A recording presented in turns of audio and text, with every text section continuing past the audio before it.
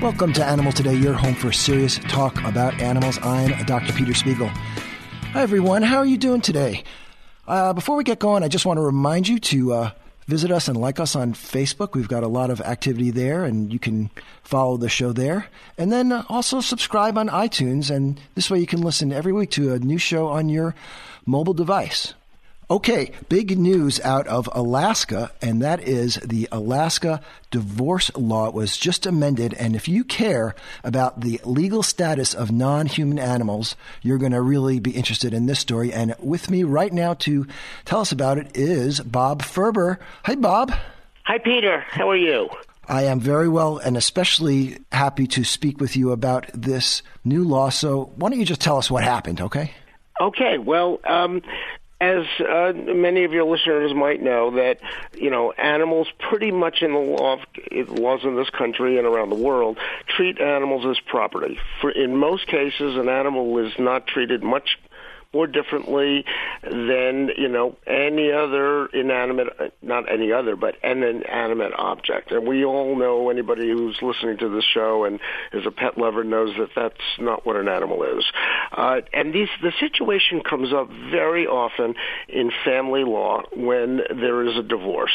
Mm-hmm. And it's been happening for decades where people get divorced, they have a pet, a dog or a cat, and they may be able to resolve everything from the house, the property, the car, the income, but the battle ends up becoming extremely bitter over the family pet. Both sides want the pet. Both sides say that the most common statement is, this dog is closer to me, I adopted this dog. Another one, the other person may say, well, I paid for the vet bills, and the dog sleeps with me. And the other one's, yeah, but I take the dog to work and the dog licks me and he doesn't lick you. Yeah. And he wants to eat it. And so the battle goes on as to who should get the animal. And the judges around the country in all 50 states have struggled with this and almost universally have said, we're not going to consider any of that. Animals are property. The law says that. And until something changes, I'm sorry, but it doesn't matter who's closer to the animal, who's closer, who took care of it. It doesn't matter what's in the best interest of the animal. It doesn't matter who's better able to take care of the vet bills, or who the animal loves to be with more, who the animal maybe doesn't like and wants to bite all the time. Yeah. It's simply, this is like a chair or anything else, and you guys are going to have to settle it. And in most cases, the judges have said, I'm not going to go there. You guys can either go to mediation, or you're going to have to work it out, because the judge says, I refuse to get involved in this. And it's been extremely frustrating, and even animal lawyers or animal loving lawyers who've tried to resolve this have said it's one of the most stressful, emotional parts of family law. Yeah. Because unlike with animals, with children, the law is very clear.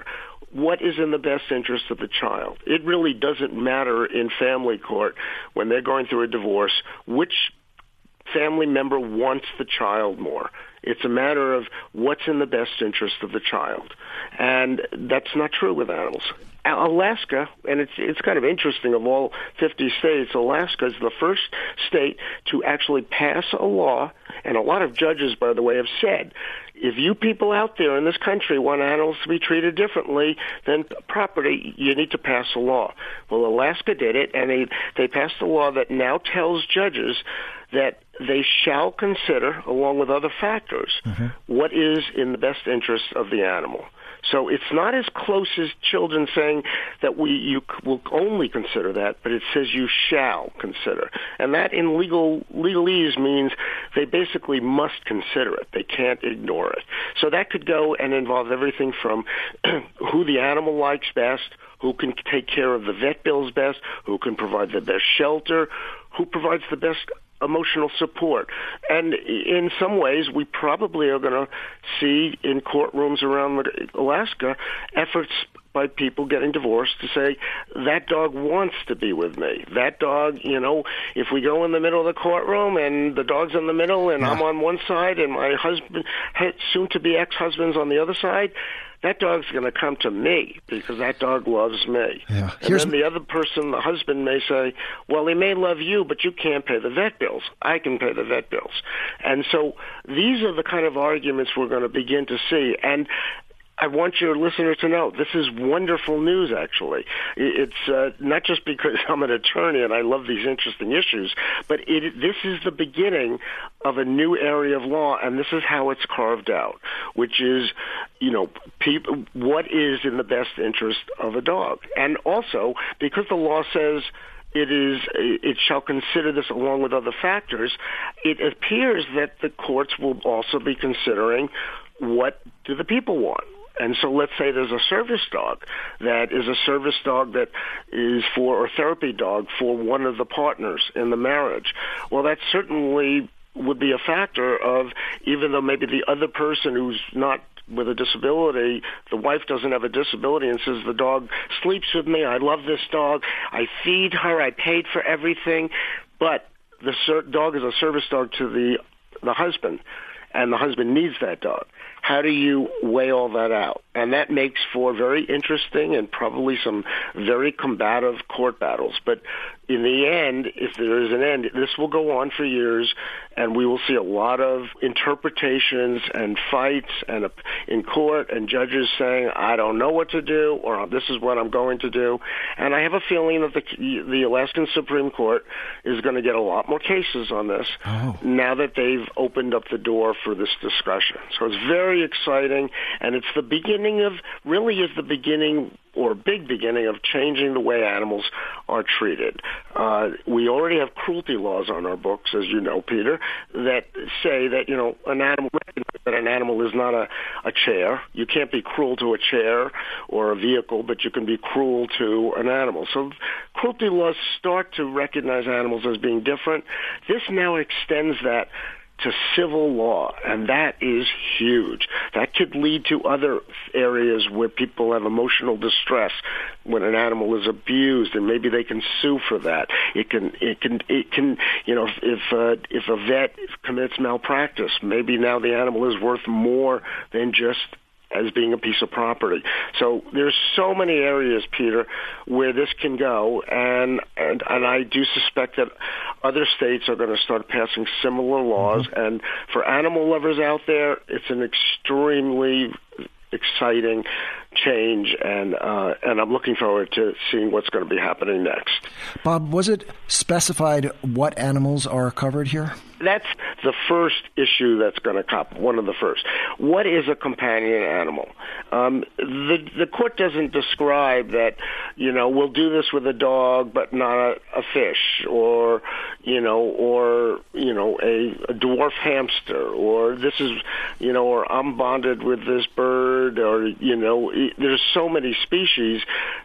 And, for just about any animal on the planet, there is somebody who will say, this is my companion animal. Yeah. We've all seen extraordinary videos of people around the world, especially like in Africa, where, game wardens and locals have grown up raising wild animals where they're sleeping in bed with a tiger, and the tiger is friendlier to them than, some of my pet cats that are sitting here with me now. Mm-hmm.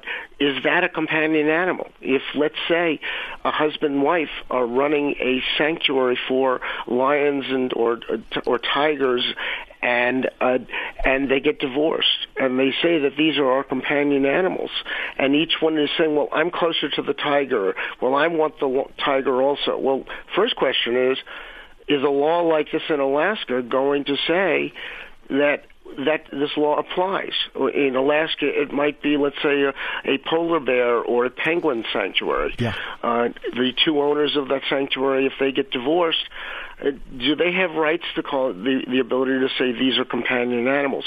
We don't know yet.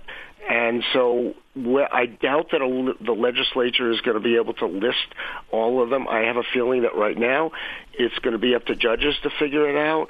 And, Peter, I'm quite sure you and I are going to have some interesting stories to talk about, unusual and probably very complex, heartwarming relationships between animals and people that may not include just dogs and cats. And so we'll have to see where that goes. Bob, this law also allows courts to include pets in domestic violence protection orders. They're catching up with sort of an old idea by adding that. Is that right? Yes, it's a matter of evolution that when one state passes the law, then another one and another one. There were other states before Alaska, including California, that have already passed laws saying that a court is authorized to include animals in a protective order, so that if there's a domestic violence and the wife gets what they call a protective order, keeping the husband away from her household, her children. It used to be that the abuser, typically a man, would sometimes abuse the animal, and the animal would not be protected from having contact with the abuser, even if he had already abused the dog in the household. States like California and others have passed laws that make it clear that you can do that. Alaska now has caught up with that, and along with this extremely innovative or progressive law about considering companion animals in divorce and custody cases, they've also sort of brought that in, and it's a very good thing for animals. For people, it's something that is a wonderful thing, and very soon all states around the country are going to be having a similar law like that. Bob Ferber, thank you so much for laying this out for us. We look forward to speaking with you more as some of these complex issues arise. Yes, I'm looking forward to it too. It's going to be an ongoing saga, but in most cases, I think it's going to really help the welfare of animals and the bond between people and animals. More with Animals Today after the break.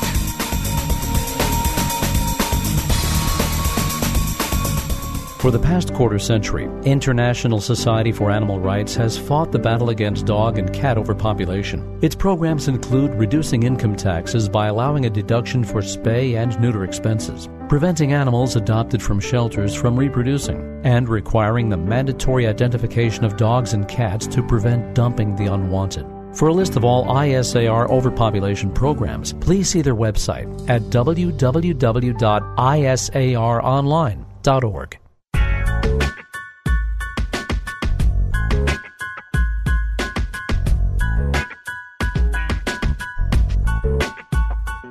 So, Lori, the cloning of dogs is in the news. Did you hear about this? The cloning of dogs, yes. Yes, that's becoming popular. Apparently, there's a facility in South Korea. They've done 600 dogs so far. Tell me how it works. That's a good question because, you would think the term cloning is sort of benign and it wouldn't really be hard to do. You could maybe scrape some cells and get them to grow in a dish and somehow get a replica of your beloved pet, right? Right. That would be my first thought, that it wouldn't be so invasive, but alas, that's not the case. Not only not invasive, but costing the lives of many, many, many other dogs to get that one clone dog, correct? Okay, so this is how that works. First of all, you need to get some eggs, and the eggs from a dog, well, you got to get a dog who's got these eggs. So it's unclear where these dogs come from that supply their eggs, but you've got to get at their ovaries, and that's done through an open surgery. So they anesthetize the dog, open up the abdomen, get the ovaries, and sort of harvest these eggs. And then where these dogs come from and where they go to is undisclosed so far. Okay, and then they utilized these eggs. They go in there with micropipette and take out the contents. So you've got like an empty, called a blank egg. And then also, now this is done like in a little dish. Then you've got a skin cell from an animal that you want to clone, and that is placed into the egg. Okay, so then you've got your little embryo. Right. Right. And then, like Frankenstein, they zap it with a little electricity to start it developing. Okay. And then that gets implanted into another dog, the host mother dog. The surrogate dog. Right. Okay. Who, of course, volunteers for this and gets very highly compensated for this. And this embryo is then implanted into this surrogate. And then 61 days later, you get your puppy or puppies or nothing. Frequently, they fail. But look what happened. Look at the collateral damage. Well, besides the fact that it's about $100,000 per attempt, and they frequently fail, and the puppies that are produced are frequently sick and don't have normal, happy puppy and adult lives, there's no indication where either of these sets of dogs come from and where they go. So it takes many surrogate dogs and many egg donor dogs. Right. Many attempts to produce one clone dog. They've done about 600 so far, and there's a big demand for it, according to the company. So what do you think about this? It's horrible. Well, It's first horrible. of all, look who wants it done. People who are grieving, they've lost a beloved pet, and they want to recreate that animal. And that is sort of ridiculous. And, okay, I feel bad for the people. Get real, right? And the dog that's produced is not a duplicate of your pet. I mean, the genes may be the same, but it doesn't equal the same exact dog. The dog's going to have his own or her own personality, and then there's the life experience changes how they are, and it's just not the same. It's never the same. This dog that they're trying to replicate is costing the lives of many, many, many other dogs for this one dog, and it costs the person $100,000 to do it. I wonder who's asking, and I wonder to the people who ask what assurances they get. I would like to hear that. Do you remember Dolly the sheep? Yes. So Dolly was the first mammal cloned from a somatic cell, right? Cloned from just a regular cell. They happened to use a mammary cell, which is, I think, why they called her Dolly, because of the mammary-Dolly Parton connection. But Dolly lived almost 7 years. And now she's stuffed. She's taxidermied, and she was from Scotland. And she sort of was used to prove that you could do this. And subsequently, many other animals have been cloned. And there's a growing science about this. But in the pet universe, not so good. How about the human universe? Well, that's going to be interesting also. I bet you there are many books about this already. What if you could clone with no collateral damage? Just get a skin cell and zap it, and it grows in a little petri dish. What do you think about just creating a clone without any other trouble? Every animal, whether human or non-human, is an individual. Although I just love my dogs and my cats that I've had in the past to pieces, I would not want to clone them. Yes. Would you? No, of course not. I'm a traditionalist. Peter, do you know if South Korea is the only area doing this? Yeah, only South Korea so far. It wouldn't surprise me if these start popping up everywhere. With the money involved, it's going to happen. Yeah. Peter, changing the subject, I need to share this tragic story with you. On December 21st, a rare red wolf was found dead, and apparently this wolf was found shot and killed a couple days before that. This is according to a release from the U.S. Fish and Wildlife Service. The wolf was found in the Pocosin Lakes National Wildlife Refuge in Columbia, North Carolina. Federal authorities are now offering a reward of $2,500 for information leading to the arrest of the person who shot the wolf. While the red wolf population once flourished across 1.7 million acres of 5 rural counties in eastern North Carolina, the wolves are now extremely endangered and federally protected, with less than 47 currently remaining in the wild. So in North Carolina, like in many areas where people have livestock, landowners are allowed to shoot and kill a nuisance wolf if it has attacked attack their livestock or their pets. Red wolves have also been shot at after being mistaken for coyotes, which has sadly aided in their population decline. So, Peter, essentially, you're allowed to kill a wolf at your discretion, I guess. I mean, as long as you say, oh, it was a nuisance wolf, or just claim it attacked your pets or livestock. I mean, who verifies the story? No one, of course. So it sounds to me that you're pretty much given a license to kill wolves and coyotes whenever you want. But it's against the law, and you might be arrested if you happen to kill a red wolf. So you think the kind of person that would get their shotgun and kill a wolf to protect their livestock or their pet is the kind of person that would wait for 1 minute to really get a good look at the animal to make sure that they're not killing a red wolf? And do you think that person cares what kind of wolf they kill? No. Anyway, environmental and animal advocate groups are urging the U.S. Fish and Wildlife Service to recommit to a red wolf recovery plan for the wild wolves to keep them in existence. Back in January of last year, I spoke to Darlene Kababel, president of the Colorado Wolf and Wildlife Center, about wolves and the ongoing conflicts with rangers. And if you have a chance to listen to that interview, I thought it was extremely informative. And she explains why we need wolves in our ecosystem. They are top predators, and they are needed to keep everything in check and in balance. She also invalidated some of the myths associated with wolves, and finally she explains that there are ways to coexist with ranchers. There's a group called Defenders of Wildlife, and I know there are several such animal welfare organizations that help livestock and wolves coexist on the same landscape. So these groups work with ranchers, or those who are willing, I guess, to develop non-lethal deterrents and other tools that minimize the conflict and build social acceptance for wolves. Anyway, obviously, I support Fish and Wildlife Service committing to a recovery plan for the red wolves.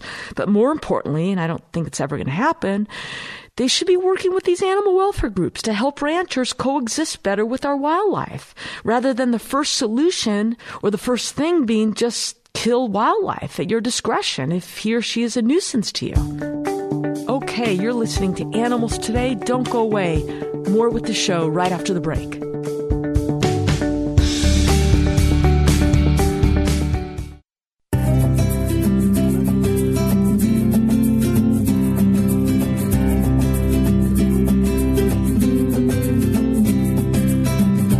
To welcome Professor Daniel Blumstein. He is professor and chair of the Department of Ecology and Evolutionary Biology at UCLA. And the paper he and his colleagues just published is titled How Nature-Based Tourism Might Increase Prey Vulnerability to Predators.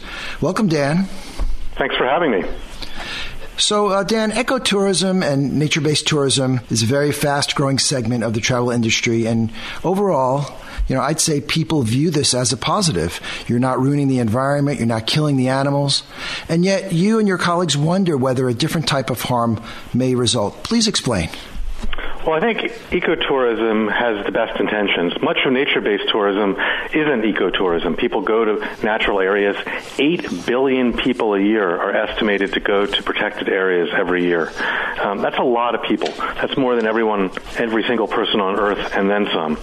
And we know that developing areas for nature-based tourism cause ecological changes. Roads are built. When roads go in areas, there's, roadkill, there's dust, there's destruction, et cetera, et cetera, et cetera. We've known about these things before.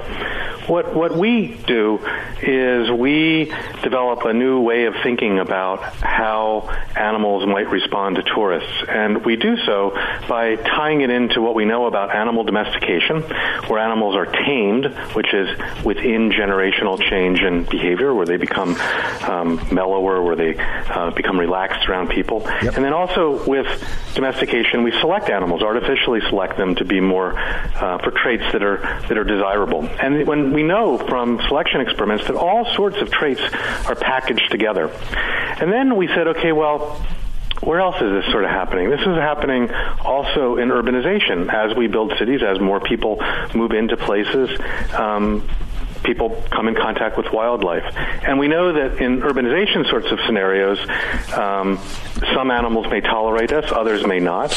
And those that do become more accustomed to us. We can get closer to them. And we're now finding, many people are finding, that there's evolutionary change in these domesticated populations as well.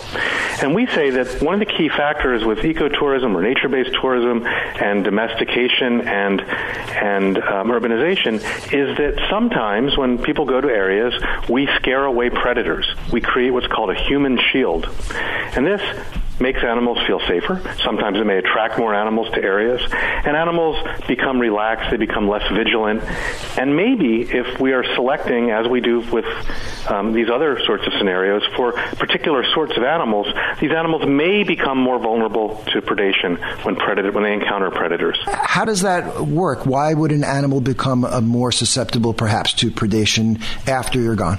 What we're setting this up as, the journal we published in is called Trends in Ecology and Evolution, and it's a review and sort of preview type journal where papers try to sort of set out questions that people should be thinking about and asking. And we're saying we know that there's enough pieces of the puzzle here that all work together. We need to understand the conditions under which this might happen and the extent of what makes this happen. Now, I know from some of my own work that actually animals around people are still able to respond to predators and still able to recognize predators. But it does seem that there are some cases of other species that become less able to discriminate predators. There's one study of fox squirrels that suggests that in urban areas they have lost their ability to respond to the smell of predators, which is really interesting if it's true. And it's really interesting if this happens more extensively. We also know that immediately these human shields I'm talking about, people making animals feel safer because we exclude predators, have all sorts of immediate ecological effects. We can see in places where animals are coming, prey animals are coming because it's safe. We can see them eating selected foods more than they normally would, and the plants take a hit. But there's all sorts of other ecological dynamics at play here as well. So if this is happening, and we can't say how extensive this is, but we can say here are all the pieces of the puzzle, and it seems to be likely, then we should be worried about our potential inadvertent taming of animals that occurs with certain forms of ecotourism. We know that people go out and specifically try to habituate animals to make it easier for ecotourists to see them. We know this has been very successfully done with great apes in East and Central Africa. And we also know that those very individuals that are habituated to tourists are then more vulnerable to wildlife poachers. And if that is happening with non-human predators as well, which it may be in certain circumstances, we have problems. Much ecotourism really is ecotourism in quotes. When people are going out and feeding animals in the wild, I don't think that's the best thing for them. And my co-authors and I don't think that's the best thing for them. And that tames them excessively and brings them in to us. And if they live their whole lives there, if this is a very intensive thing, if there are lots of people around, then maybe we are systematically scaring away the predators, and maybe within generations, but also across generations, we might be causing changes. One of the points you make, we really don't know the unintended consequences of this huge experiment. I agree. And I'm a ecotourist. I think that it's important to go out and see and interact with nature. I think that I and many others go to developing countries where really there might not be other alternatives other than consuming nature than coming up with an income stream for preserving it and protecting it. And, one shouldn't say all ecotourism is bad, but we need to better understand, and hopefully in the next 5 to 10 years, this paper will stimulate more research to look at the scope and breadth of this, and we'll know more. Then we can begin thinking about things that might not be so good and things that might be fixable. But it's always a cost-benefit analysis. So even though the apes and gorillas and chimpanzees might be habituated in East and Central Africa, that's been influential and really, really, really important in preserving the habitat and preserving those species. Right. So even if there is some heightened risk for these animals, the overall cost-benefit scenario might be greater. then the benefits may outweigh the costs. Now, maybe that's different in Yellowstone, right, where we know that moose and other ungulates are hanging out by roads where people are because they're avoiding wolves, and they're foraging more on the vegetation in this area. They're getting hit by cars in some cases. They're having their fawns or calves in these areas. So, maybe we'll want to zone places for high-intensity ecotourism. Maybe we want to minimize the extent of it. Maybe we need to think about the temporal nature of this ecotourism. Lots of future questions to be asked. And I think that ecotourists, the ones who really, truly care about the nature and biodiversity and animals, ultimately are going to be those most interested in figuring this out and self-regulating themselves when good predictions can be made. The people who are leading the tours or providing the businesses that the ecotourists patronize, they may not have the best intentions or the best knowledge in this area. They may or they may not. And as far as I know, there are ecotourism associations, and some of these are just tourist associations with another, label. Some care about outcomes. Many places are very well regulated. The Galapagos, I'm sure, are very different now with the amount of ecotourism they have than say 50 years ago.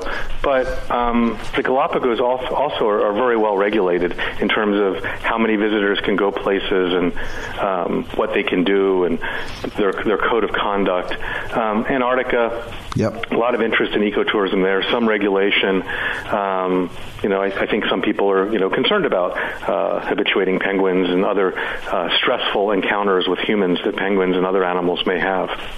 A few years ago, Lori and I were vacationing down in New Zealand, and we did not participate, but we observed a tour boat. It was they were swimming with the dolphins. The dolphins were in the bay, so they were.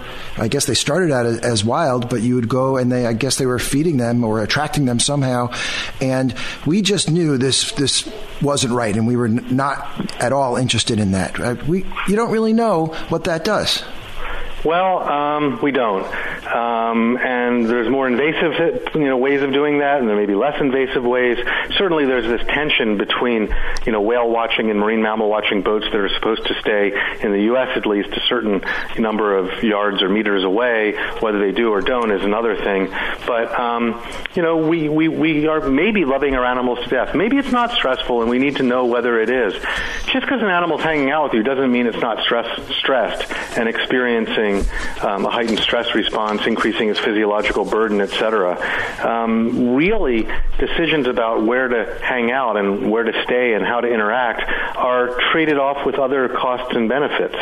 So what we're suggesting in our review is that an or underappreciated potential cost is the risk of predation, enhanced risk of predation. People have thought about physiological costs before. Now, that's interesting because do I think that ecotourism is going to lead to is leading to large-scale predator mortality of species that people watch? Probably not. But many of the wildlife and biodiversity problems we face today are really a death by 1,000 cuts. We've got climate change stressing out animals and plants, moving them to different locations, making it better or worse for them in certain areas. We've got habitat destruction leading to fragmentation of habitats and subdivision of populations. And when we get smaller and smaller populations, they become more and more vulnerable. And it doesn't really take that many extra roadkills or predation events to take a population that is on a sustainable trajectory or growing population trajectory to put it onto a negative population trajectory. So many of the species that people watch are endangered and threatened. Is this an issue for them? We don't know. No one's really been asking the question this way. So we hope to stimulate research to better understand how important this is compared to other things, and recognizing that really this is trying to manage a death by 1,000 cuts. Maybe there's something we can do about it. Maybe not. Maybe it's not a huge problem, but we've, I think, articulated a plausible series of events and scenarios by which this is likely to be an issue, and it's certainly, with so many people loving nature and wanting to go out into nature and interact with animals and preserve biodiversity or experience biodiversity, there's a huge opportunity for both cost and benefit. Professor Dan Blumstein, thanks very much for sharing this paper with us and your thoughts and joining us here on Animals Today. Thanks for having me.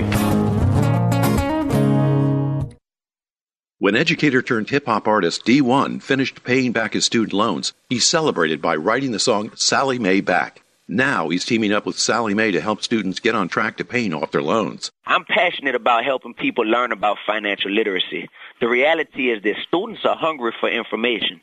They want to understand the facts about paying back their loans and the best way to do it. Sallie Mae's Rick Castellano adds, "We're thrilled to work with D1 to help students get into the rhythm of repayment. He lays out the process in steps that are both direct and doable, teaching the right moves for building credit and successfully paying back student loans." Now through January 11th, Sallie Mae customers with eligible student loans have the chance to win up to $10,000 to pay down their loans. For D1's complete list of tips and to enter the Pays to Repay contest, visit SallieMae.com. That's SallieMae.com. I'm Bob Peppo for the Consumer Radio Network.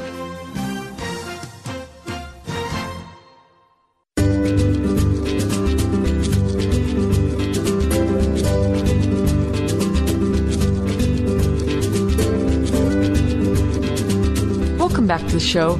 You know, we used to have a bug guy come by the house each month to spray the perimeter of the house because we're getting a lot of ants inside.